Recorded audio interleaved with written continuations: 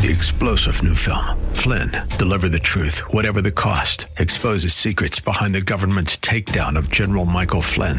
Flynn knew what the intel world had been up to. He ordered the first audit of the use of contractors. This set off alarm bells. He told the truth. He was the most dangerous person for Donald Trump to hire. They had to get rid of Flynn.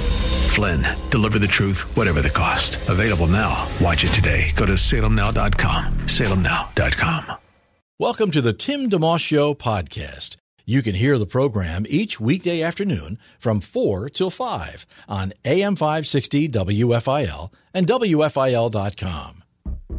It's 4:02 on AM 560 WFIL and WFIL.com. You're listening to the Tim DeMoss Show. Welcome aboard. Thanks for tuning in. Forecast calling for sunshine the next few hours, gradually fading out to clear skies and a low of 22 tonight. Sunny and breezy tomorrow, but a high of just 33. Sixers lost to Washington last night. The Flyers are home against Dallas this evening. And, of course, we're looking forward to, if you're an Eagles fan, that is, you're looking forward to the Eagles and the Saints game is coming Sunday afternoon at 4:40. We're going to bring in Les Bowen, who is a longtime Philadelphia sports writer, in just a minute or two. Also, later in the hour, A.R. Bernard, whose program just aired, I guess, from 3 to 3:30 and is every weekday from 3 to 3:30. He'll be joining us, too, around 4:30, about halfway through the program. And one other quick note before we get into any of that, just a quick reminder that WFIL has teamed up with Preborn this month for helping provide free ultrasounds for pregnant women and girls. You can find out more about that right on our homepage at WFIL.com. You can click the Preborn banner and go from there, or you can call 833-850-BABY. I actually, at full disclosure, I figured it out from just knowing when we started talking with Preborn that 833 was a toll-free number. 800-877-888 over the years. But 833 is toll-free. It came in about, I think, a couple of years ago. I've never dialed it before. And if you have not, don't worry, it's toll-free.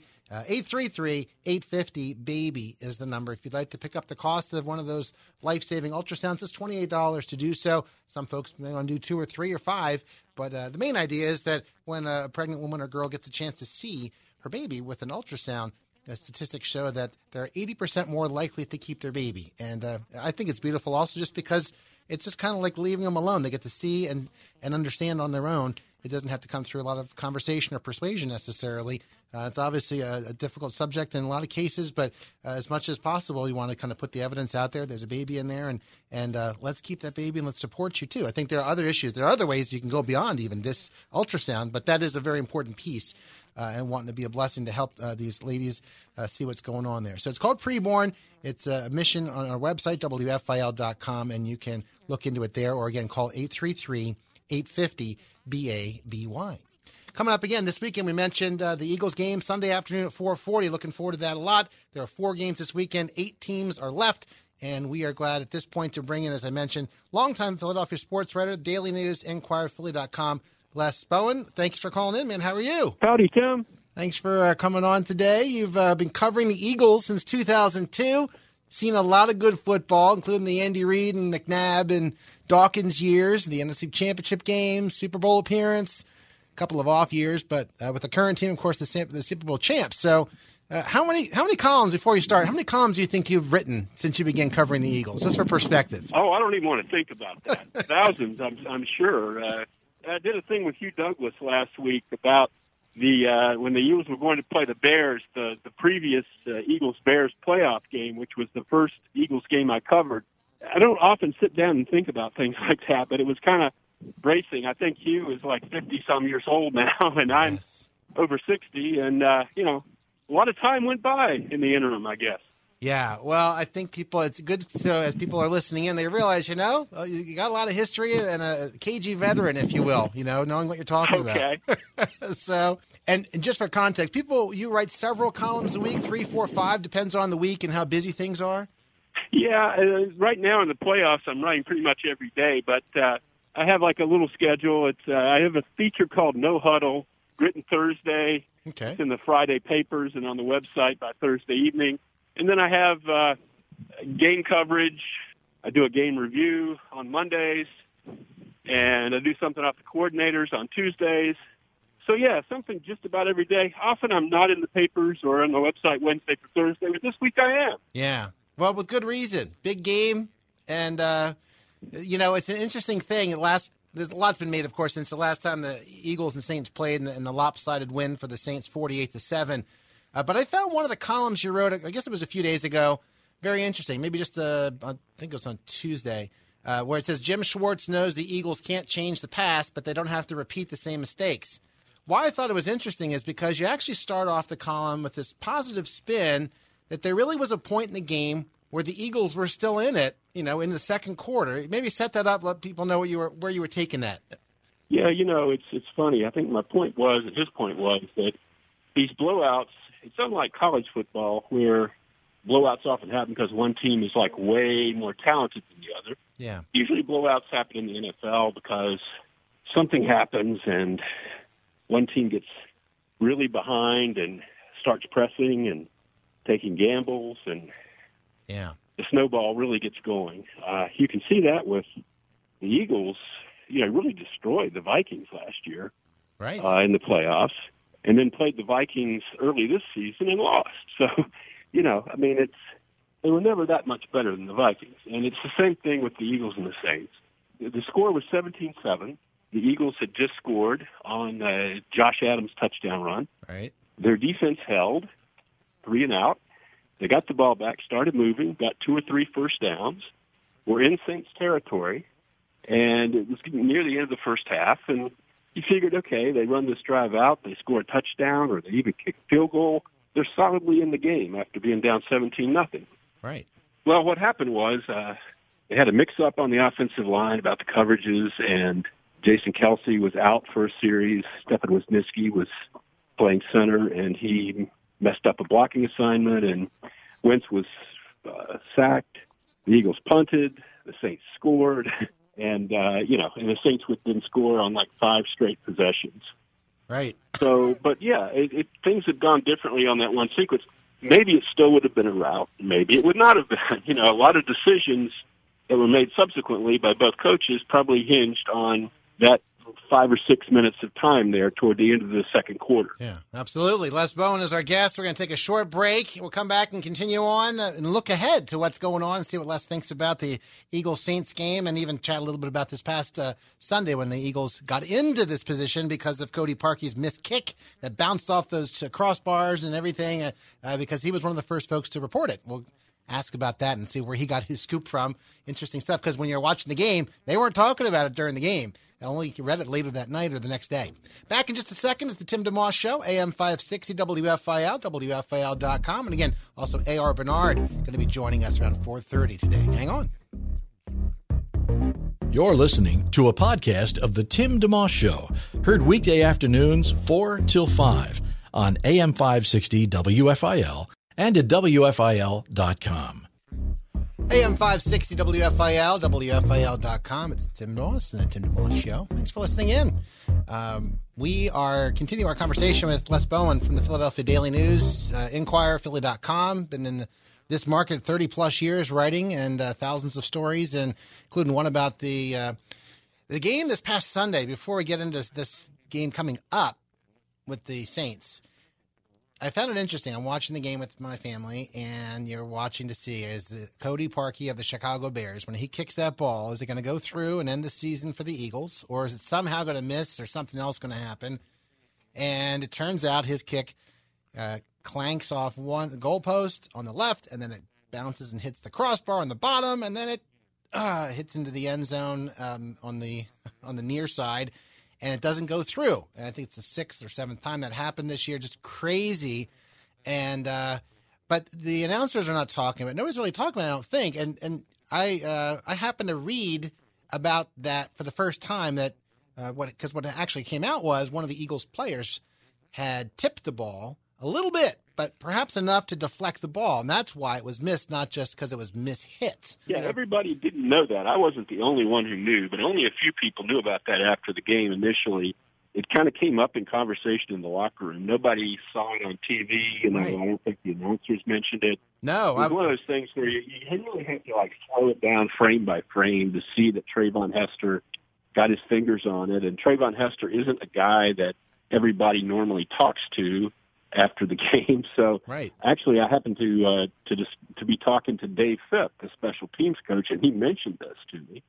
And I quickly found Trayvon, and Trayvon was happy to talk about it. I think Bo Wolf from The Athletic also talked to him, but most people really had no idea, that this had happened, even some players on the field, because it wasn't apparent, didn't know this had happened. So, yeah, it was very interesting, and I felt bad for Cody Parkey, former Eagle, decent guy.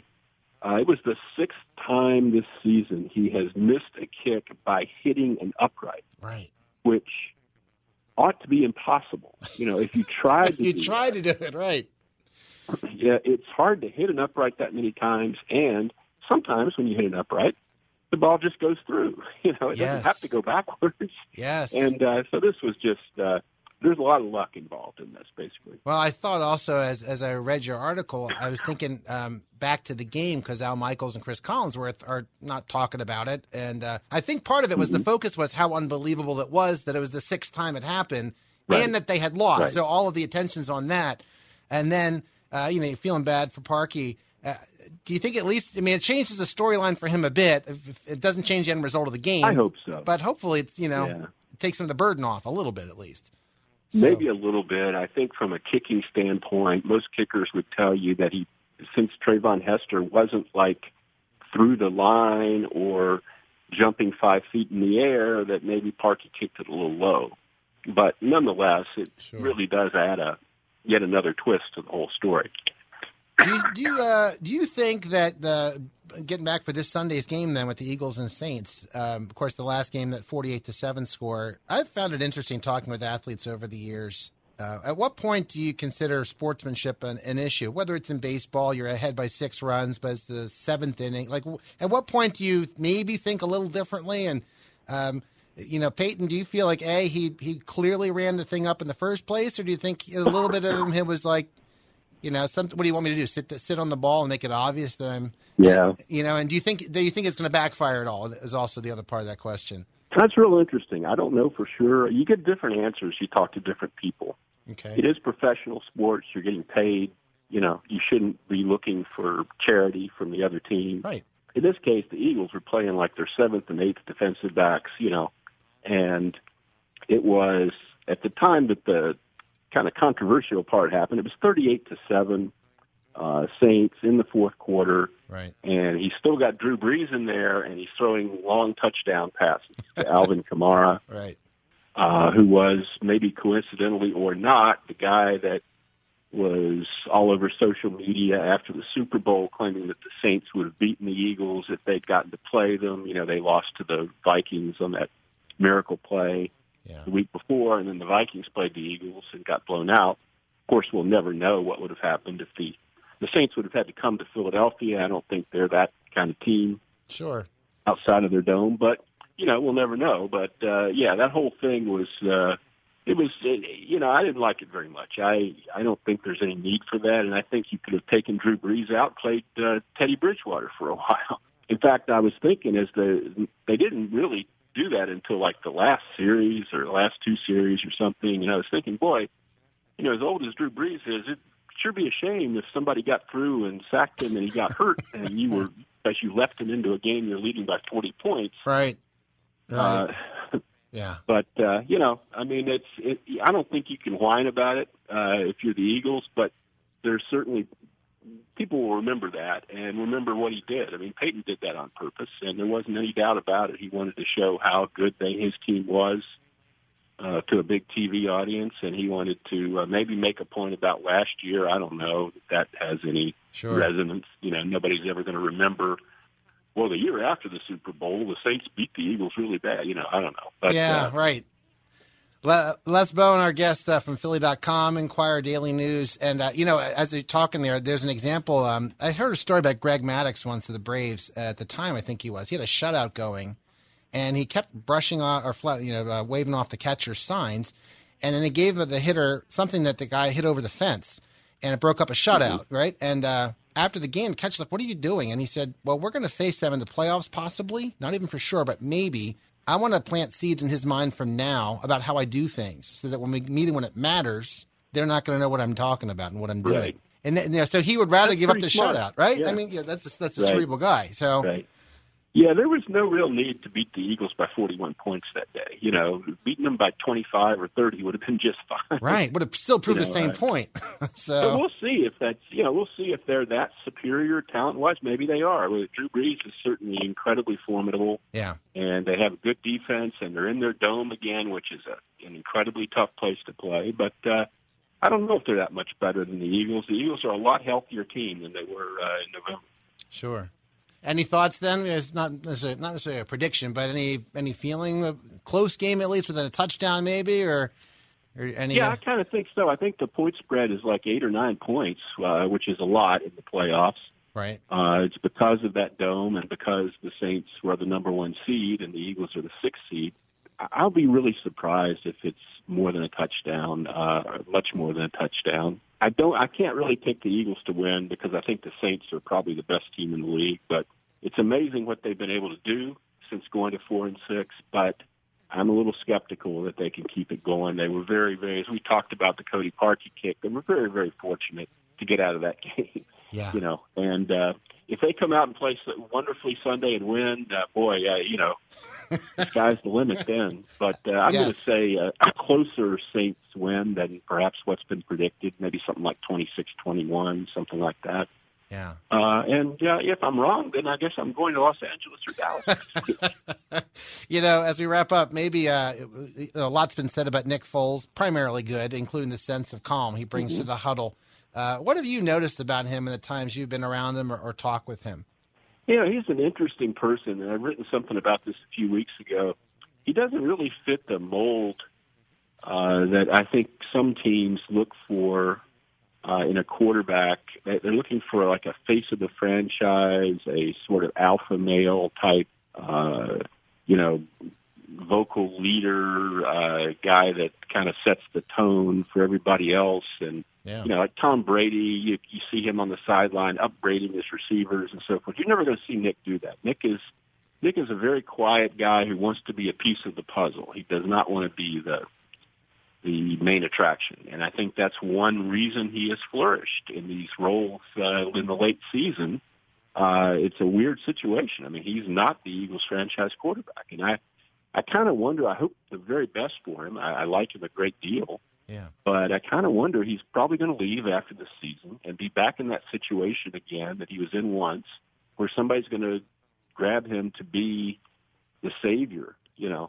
And that didn't go well when he went to St. Louis, and it wasn't his fault maybe because the coach was Jeff Fisher and the team wasn't any good. But right.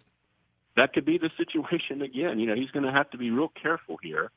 I think he's an amazing quarterback in many respects. He's a guy you really have to protect because he's not nimble back there, and he will throw the ball to the other team if he's getting a lot of pressure.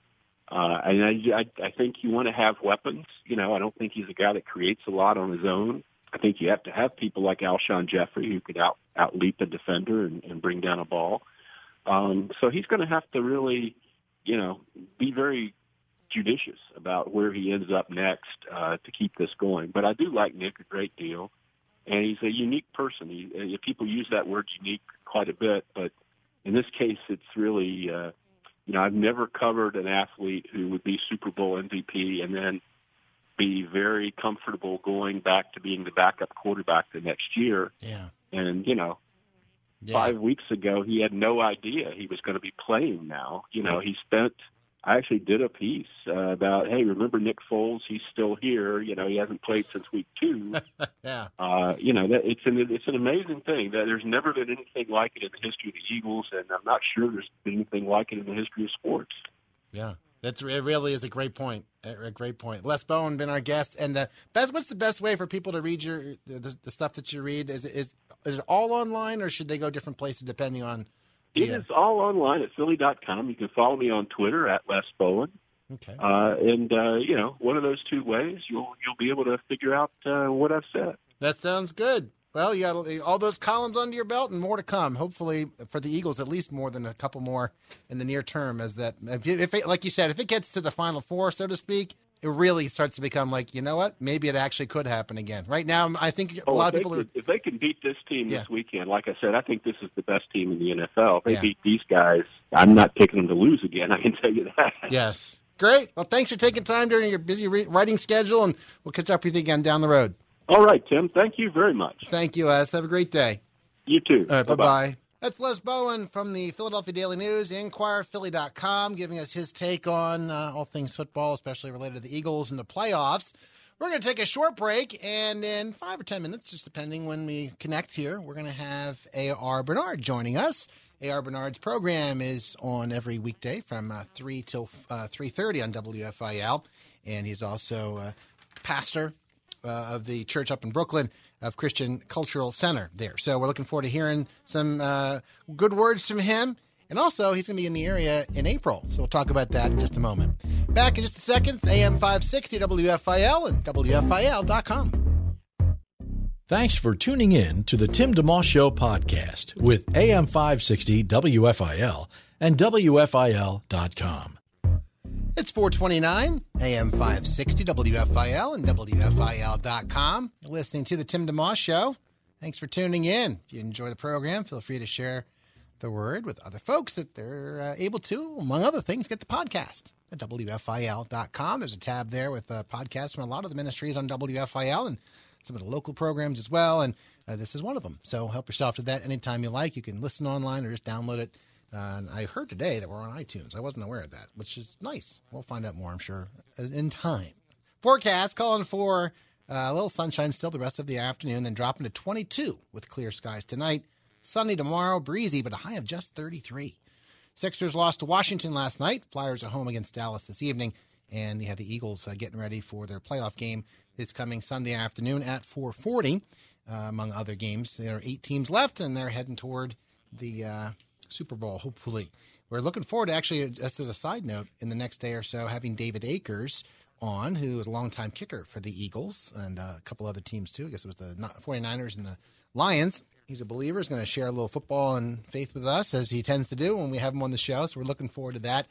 Also looking forward to having Pastor A.R. Bernard join us. He's pastor of the Christian Cultural Center in Brooklyn, and his program airs on WFIL weekdays from 3 to 3:30. He'll be in town also, Lord willing, in April, Thursday the 26th. There's a Pastor's Appreciation Breakfast that WFIL does each year, and we'll be talking about that more as we get a little closer to it. There'll be info on our website, but he'll be giving us a call here shortly, and when he does, we'll probably talk to him about that a little bit too. But that's the kind of thing where you're welcome to listen in and get an idea. Put that on your calendar from now, Thursday the 26th of April, for that Pastor's Appreciation Breakfast. Let's see what else. Oh, the other thing I want to make sure to run by you is, we've been talking about this a little bit, but we want to kind of, it's been, when the holidays happen, this is the first full week where, okay, today is Thursday, or the first couple weeks of the year, or end of last year and first week of this year, every day felt like Thursday, or, it just was odd with the holiday being on that Tuesday.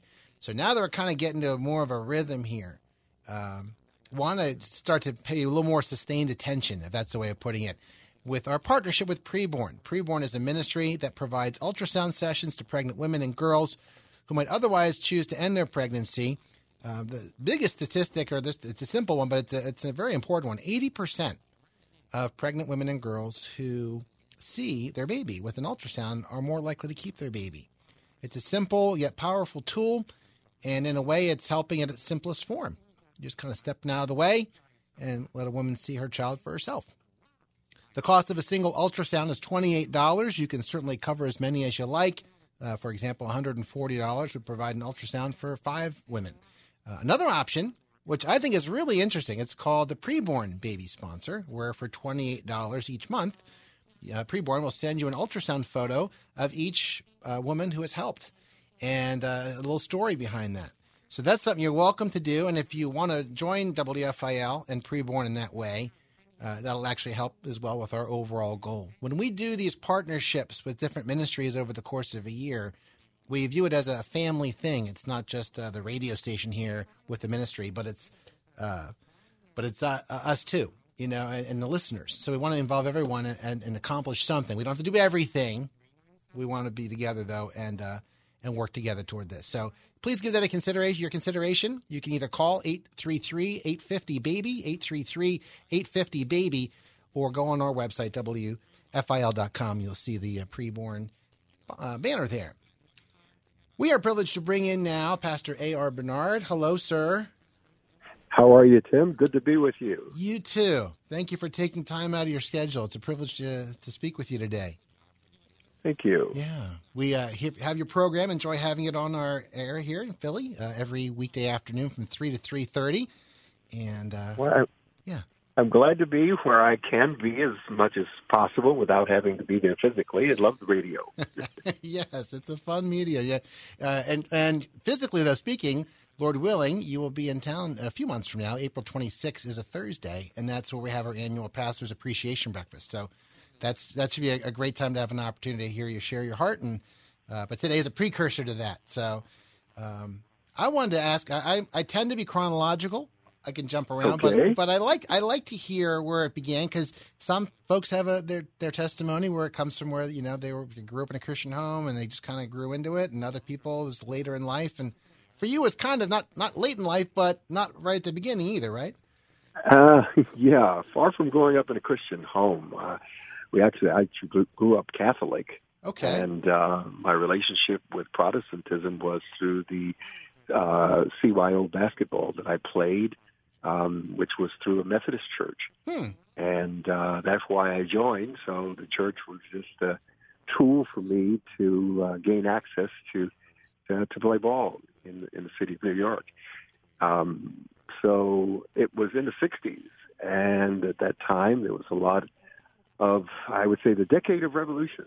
Spiritual, moral, social, political revolution, civil rights revolution. And I grew up in the inner city of Brooklyn, New York. And, of course, things were happening across the country, and especially in our city. So it was a time for social change. And I became part of that social change. I grew up without a father, single-parent mom, who did the best as she could to raise me. And I was also part of a program to desegregate schools in white communities. So I was bused from Brooklyn out to Queens as part of that program. And that heightened my social consciousness and really put me to get involved with social activism. And eventually I was drawn, because of strength and order and identity, to a very radical group called the Nation of Islam. And that's the Black Muslim movement in America, and it was here in New York City. I was there for 5 years, from 1970 to 75. At the same time, finished school, went into banking, but was searching for God, truth, and reality, somehow knowing that if I found one, the other would be there. And oddly enough, I didn't find that in the Black Muslim movement. And along the way, in those years, God sent some very powerful signs to me to draw me to Jesus Christ. So by 1975, January 11th, I was invited to a meeting where a guy named Nicky Cruz was sharing his story, his conversion to Christianity.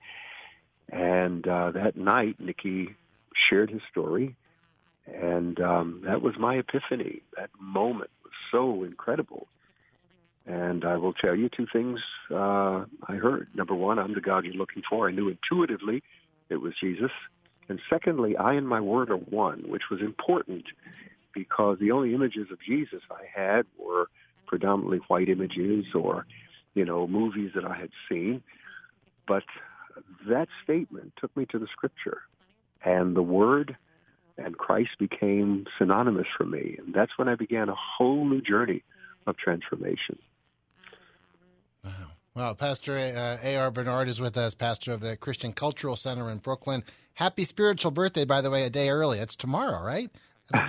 Yes, indeed. Yeah. And it's funny, I have my son who is now in ministry with me. He was born on that day. Really? His birthday Wow. is tomorrow. Yeah. That's very special. God gives us kisses like that every now and again with some special thing, Yes, doesn't he does. I like that. A God kiss. That's good.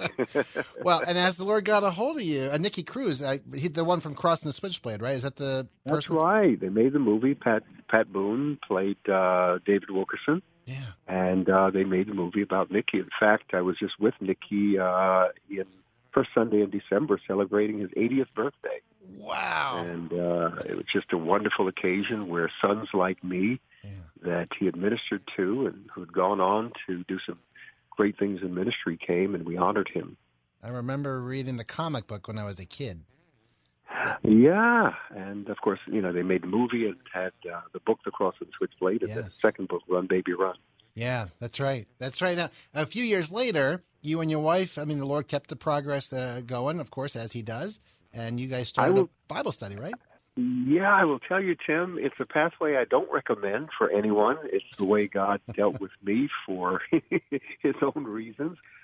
But salvation in 75, by 76, I was teaching Sunday school. I was always a voracious reader and looking to learn, curious. And I started consuming every book and Bible that I could get hold of to learn, to grow, to understand the Church of Jesus Christ. But most importantly, this Jesus that, captured my heart, that, like Paul said, arrested me to understand why I was apprehended by him. And it was interesting because in 1974, leading up to my conversion, I ended up with a secretary who was a little Pentecostal woman, and she spent that whole year giving me tracts. I don't even know if this generation knows about Chick tracts, but there were these little gospel tracts that, talked about salvation. And I would ask her questions.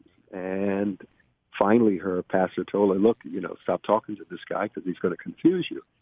And I will tell you, it wasn't her ability to answer my theological questions, but it was her simple childlike faith, Tim, that troubled me, that really dug at me, And I said, how could she believe in this Jesus so deeply, so profoundly, so movingly? And that's what captured me. So it led up to that meeting with Nicky. And now my life is, turned upside down because I realize my purpose is not finance, not banking. It's this something that I now experience because the night I converted after the meeting, I left. I was still in tears, broken. And her and her husband were there, and she came down from the balcony of the place we were in. She said, "Did you get it? Did you get it?" I had no idea what I was supposed to get. But I said, something happened. I don't understand it. I've got to figure all of this out. And that's where the journey began. So by 76, I was in a church and actually teaching Sunday school, sharing the scriptures. We started a Bible study at the bank.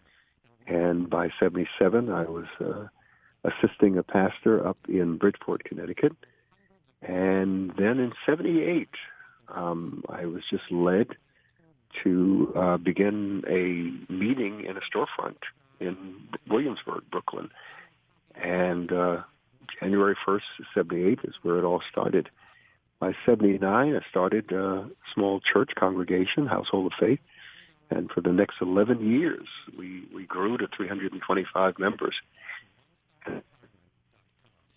Man, and there's much more to come.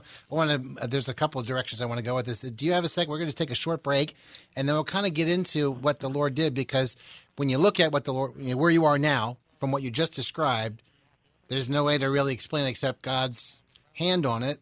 And so we'll come back in just a second, if that's okay with you. Sure, absolutely. Very good. Pastor A.R. Bernard is the pastor of Christian Cultural Center in Brooklyn, New York, and also available. You can listen to the program 3 to 3:30 every weekday afternoon here on WFIL. It's the Tim DeMoss Show. Back in just a moment on AM 560 WFIL. Live and local. It's the Tim DeMoss Show, weekday afternoons 4 till 5 on AM 560 WFIL and at WFIL.com. Our podcast continues. 444 AM 560 WFIL, WFIL.com. Continuing our program here, Tim DeMoss Show, with Pastor A.R. Bernard, pastor of the Christian Cultural Center in Brooklyn. And also, again, you can catch the program that he's on here on WFIL 3 to 3:30 each weekday. You're starting to tell there, Pastor Bernard, about the Lord getting a hold of you and the church starting, and yet at that time it was in the 300s or whatever, and it just kept accelerating. What happened? And there's a lot of ground you could cover, but what did you see God doing over those years? Well, I will tell you, in the first 11 years, which was slow growth, it was a formation of identity, character, and a sense of specific purpose for our ministry. My wife and I felt like we were just, kind of thrown into it. And we tried to embrace and understand God's purpose for us and to share the risen Christ. And that was the mission that we had. So we saw it grow. And it grew, again, slowly, because I was seeing colleagues in ministry, explode into thousands of members. And here I was with just 325. But I understood that God was, really preparing some roots to go deep because of what he would build, on those foundations. And so it was till 1985 that we were at 325 members.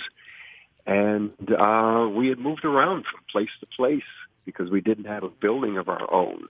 So we were from hotel ballrooms to high school auditorium, and then finally ended up in a second-floor loft in the Greenpoint section of Brooklyn, where we kind of settled down and really were able to develop and grow.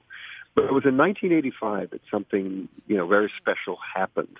The then mayor of New York City decided to disband the clergy liaison office, which were clergy who were connected to the city government and the church community.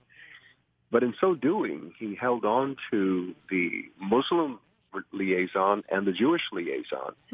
And I challenged him. I said, well, what happened to the Christians? He said, well, Christianity is a religion. Judaism and Islam, they're a culture. And I will tell you, Tim, that opened a whole new world for me to consider the Church of Jesus Christ and consider the church as a social cultural institution. And Christianity is more than a religion, but a culture, an integrated system of beliefs, traditions, customs, ideas, values, and technologies that represent a specific belief and group of people.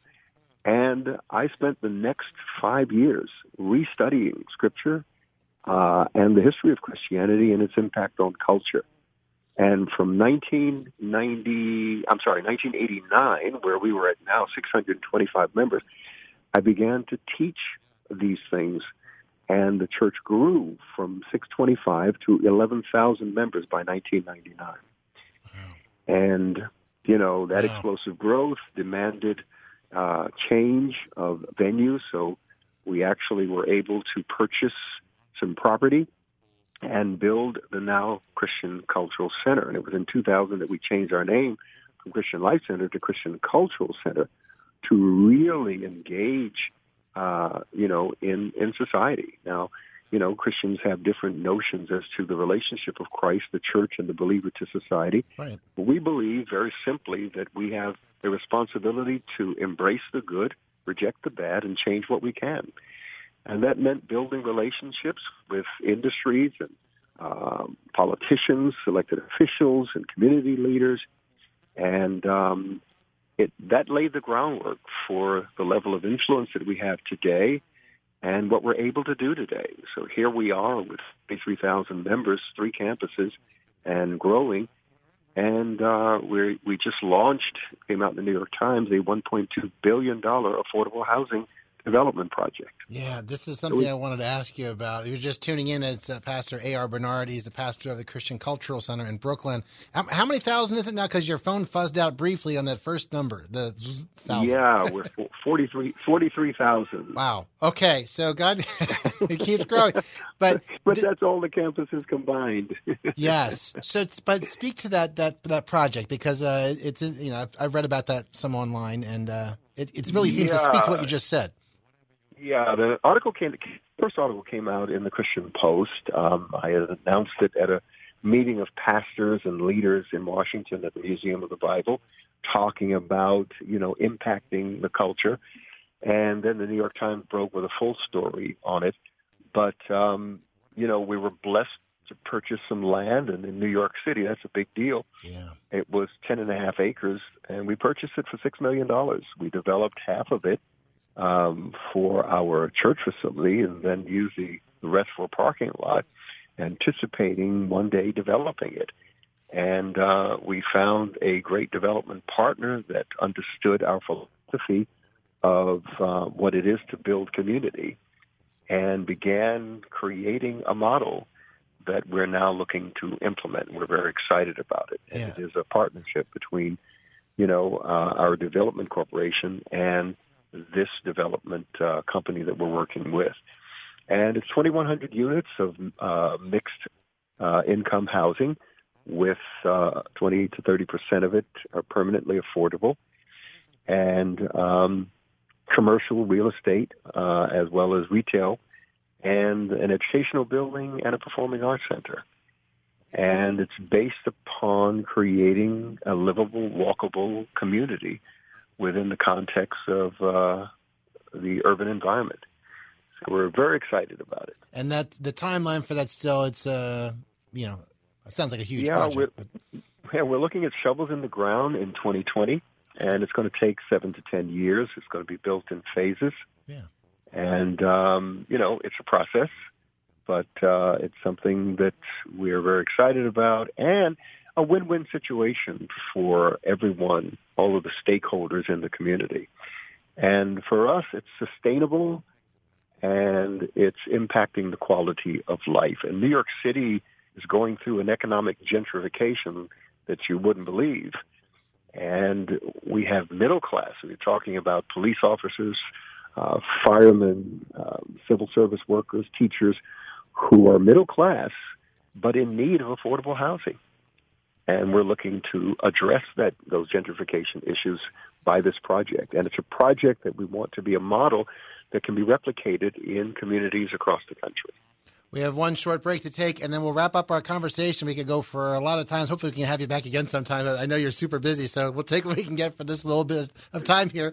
Pastor A.R. Bernard, who's the pastor of Christian Cultural Center in Brooklyn, joining us. We'll come back in just a couple of minutes here and finish our conversation on the Tim DeMoss Show today on AM 560 WFIL and WFIL.com. Have a guest you'd like to hear on the Tim DeMoss Show on AM 560 WFIL? Email timmyd@wfil.com. 454 AM 560 WFIL, WFIL.com. Bringing Pastor A.R. Bernard back on the air here, and just a few more minutes to go. We want to jam in as much as we can. One of the things, just for fun, at the beginning you were sharing part of your testimony that you were playing some hoops when you were a young guy and trying to did you, so over the course of do you even have time to have a hobby like that, to play hoops once in a while or follow a team on TV or whatever? Well, I always loved basketball, and in the Knicks heyday back in the 60s, yes. The late 60s, I'm really looking for another Knicks team like that, but it was great, and it helped to keep me out of trouble off the streets. And like I said, the reason I was able to join is because I was part of a Methodist church that opened the door for me to join the team. So that was the policy. You had to join the team through a church because the church organized the team. Yeah. In fact, our coach was one of the Harlem Globetrotters, and really? He was our coach. And then decades later, I'm baptizing some new members in our church. Turns out to be his daughter who gave her life to Christ in our church, and here I am baptizing her. And to this day, she now was one of our employees, and I'm her pastor. Imagine that. That's crazy.